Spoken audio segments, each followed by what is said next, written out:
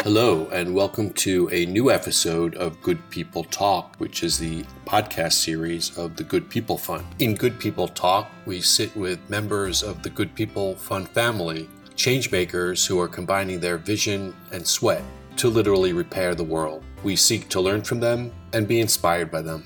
Today, we're with Evan Robbins, who is the founder and CEO of Breaking the Chain Through Education, a Good People Fund grantee organization. Evan is a social studies teacher at Metuchen High School in New Jersey. Back in 2006, he was reading an article about a 6-year-old boy who was enslaved in the fishing industry in the Lake Volta region in Ghana. As the father himself of a 6-year-old child at the time, Evan felt compelled to take action and change the situation. He brought the issue to his high school students, and they embarked on a journey to learn about modern-day slavery and to do something about it. Breaking the Chain Through Education was born as successive classes of Evans started to create community partnerships as well as international alliances to raise money, increase awareness, create projects in the Lake Volta region, and begin rescuing children and nurturing them to more positive futures. To date, Breaking the Chain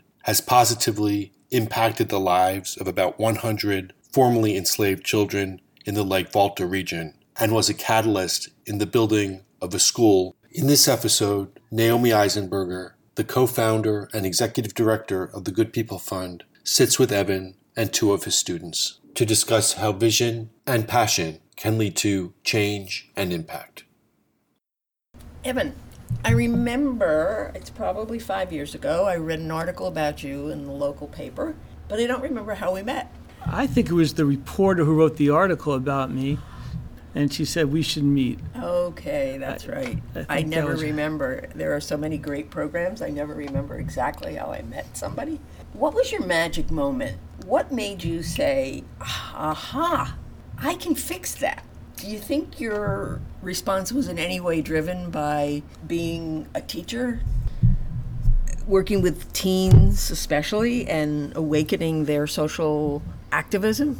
Partly, but it's also, they inspire me too. It's a two-way street. So I saw a newspaper story in the New York Times about a 6-year-old boy, Mark Quadwell, who was a child slave.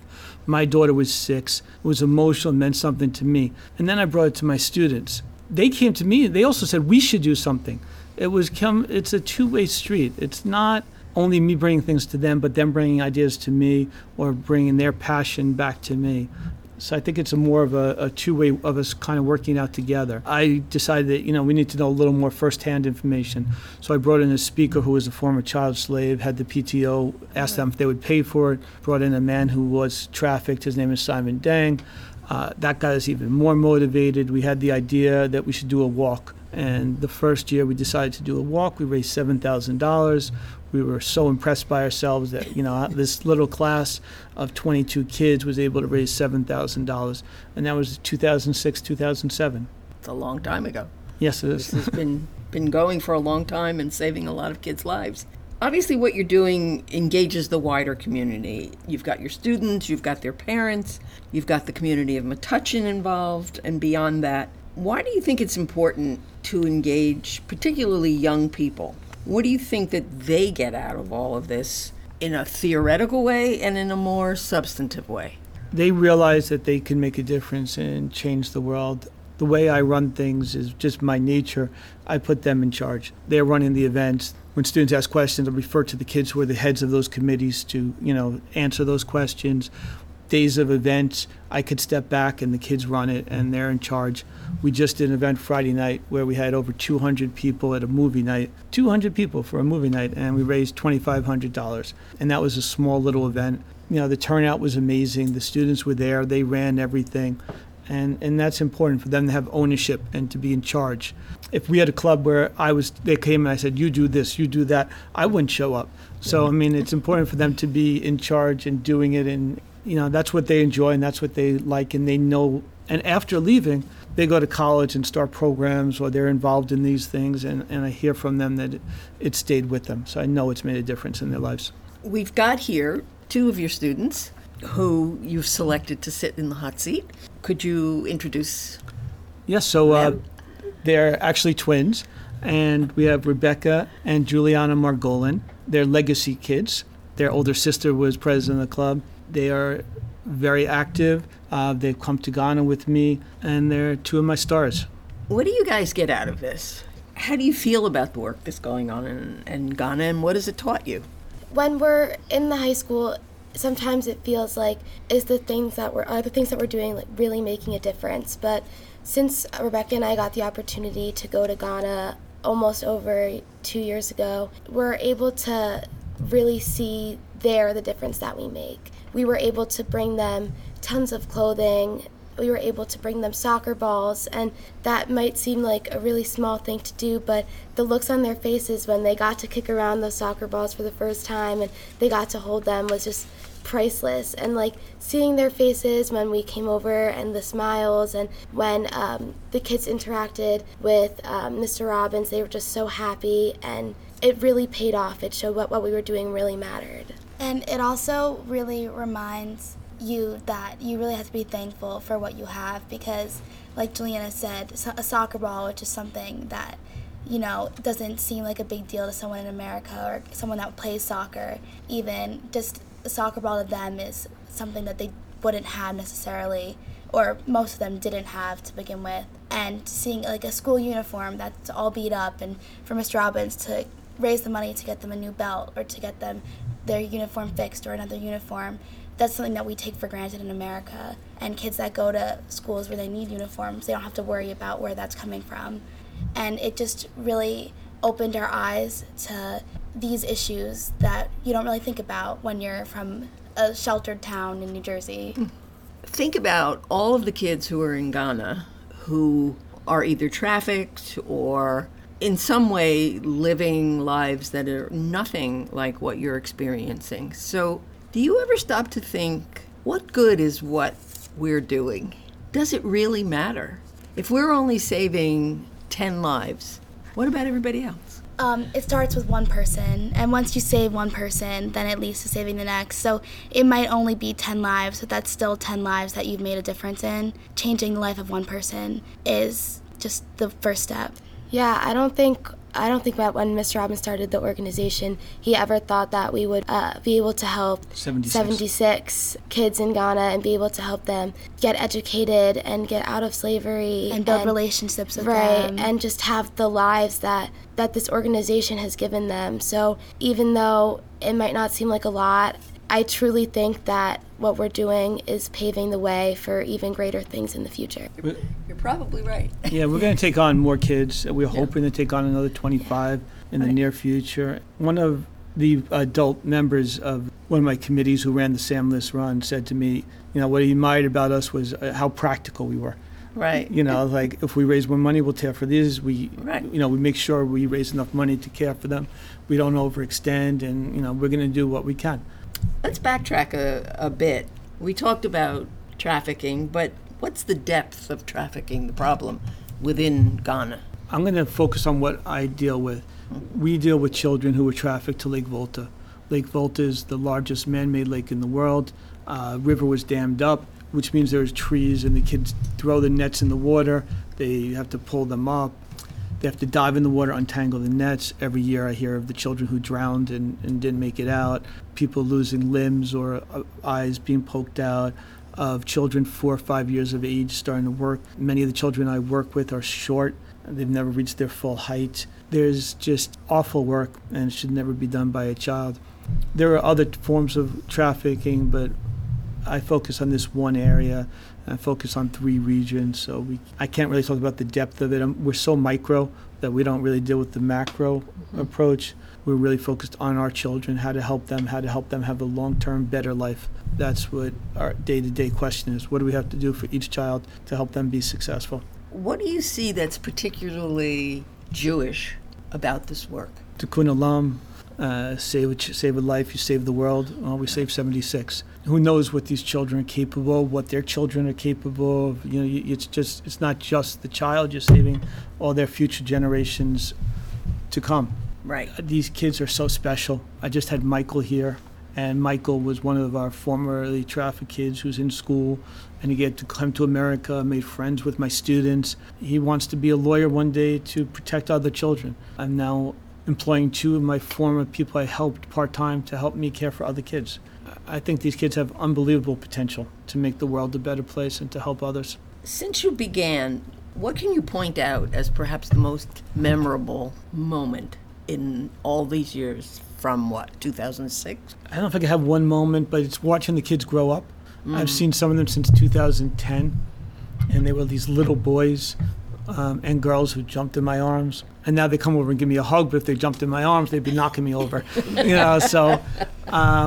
And just seeing them go through their ups and downs and to come out successful and to see how, watching them grow up. I think it's more about the maturity of the children and the organization. Right. I started with a little fundraiser with one class. Now we opened our own office in Ghana. We're hiring a staff there. We're working on our own. We've changed so much and matured so much. Right. So just the whole growth of the organization, which I'm sure is slower than many because I'm a full-time teacher, and this is something I'm doing every moment of spare time I get to be successful. It's not slower. Having worked with probably more than 100 programs over my time in this nonprofit world, I would say, at least for me personally, I have loved watching, and I can point back to the very beginnings of when we started to interact, talking about websites and board development. For me, it feels so great to see where this has gone. And then all the high school students who've been impacted. Every Right. year there'll be over 100 students who work with us in one way or another, either running events or attending events and participating. And what you will never know is what those experiences actually instilled in them and what may happen 10 years down the road, that you can draw a line from what happened in this classroom to what they just did. That's a really significant outcome. Why do you think it's an important thing to do good in this world? I mean, breaking the chain is not something I wake up and say, should I work on? I have 76 children counting on me. I have no other way of thinking. I don't. It's not a question that ever occurred to me. Right. Like, should I do this? Right. It's like, I can do this. Why wouldn't I do this? The question doesn't make sense to me. Because Why not? Why wouldn't I? Right. If I have the ability and I can help others, I consider myself so lucky. I have children that I've cared for, and I go there and they jump in my arms and they cry because they're so happy to see me. And I have, that gift that these kids give me. So I feel really fortunate. I get so much payback.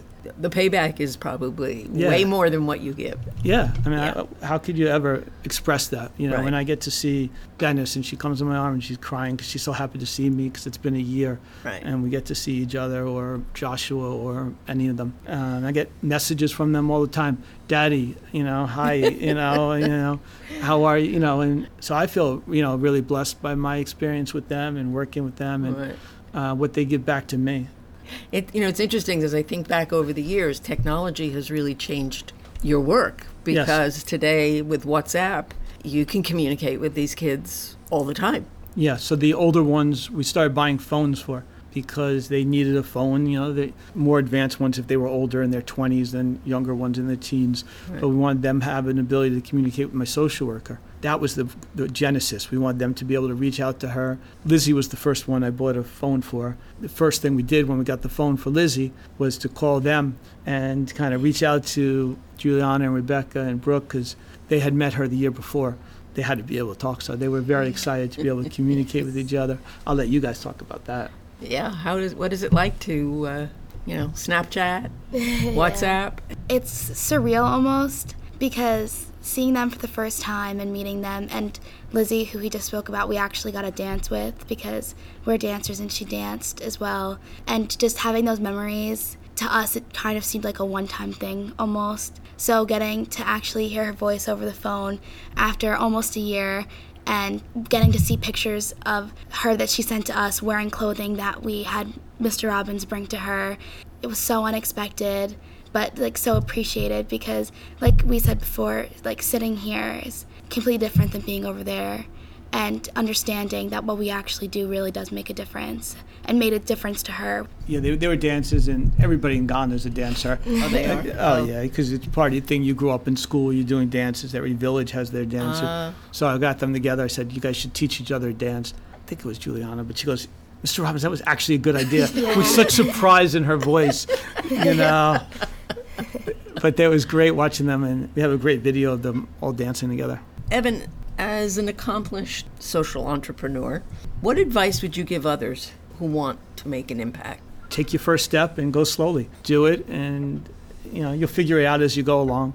Have somebody who could give you good advice along the way. I know I've reached out to you so many times when I needed advice. It kind of figures itself out, and also involve as many people as you can in helping you. The people you get involved, the more people they know, the more successful you'll be. Don't be afraid of failure. If you mess up, you learn something and you know for the next time. Sure. Never really afraid of failing or messing up. I do it so often. It just, it's a great learning experience. So it is. Plunge in, try it. If it doesn't work, try something else. We certainly love what you do. We're proud of whatever we've done to help bring Breaking the Chain to where it is today. And I want to thank you, Evan, and you girls for sharing your thoughts about this really very, very important work.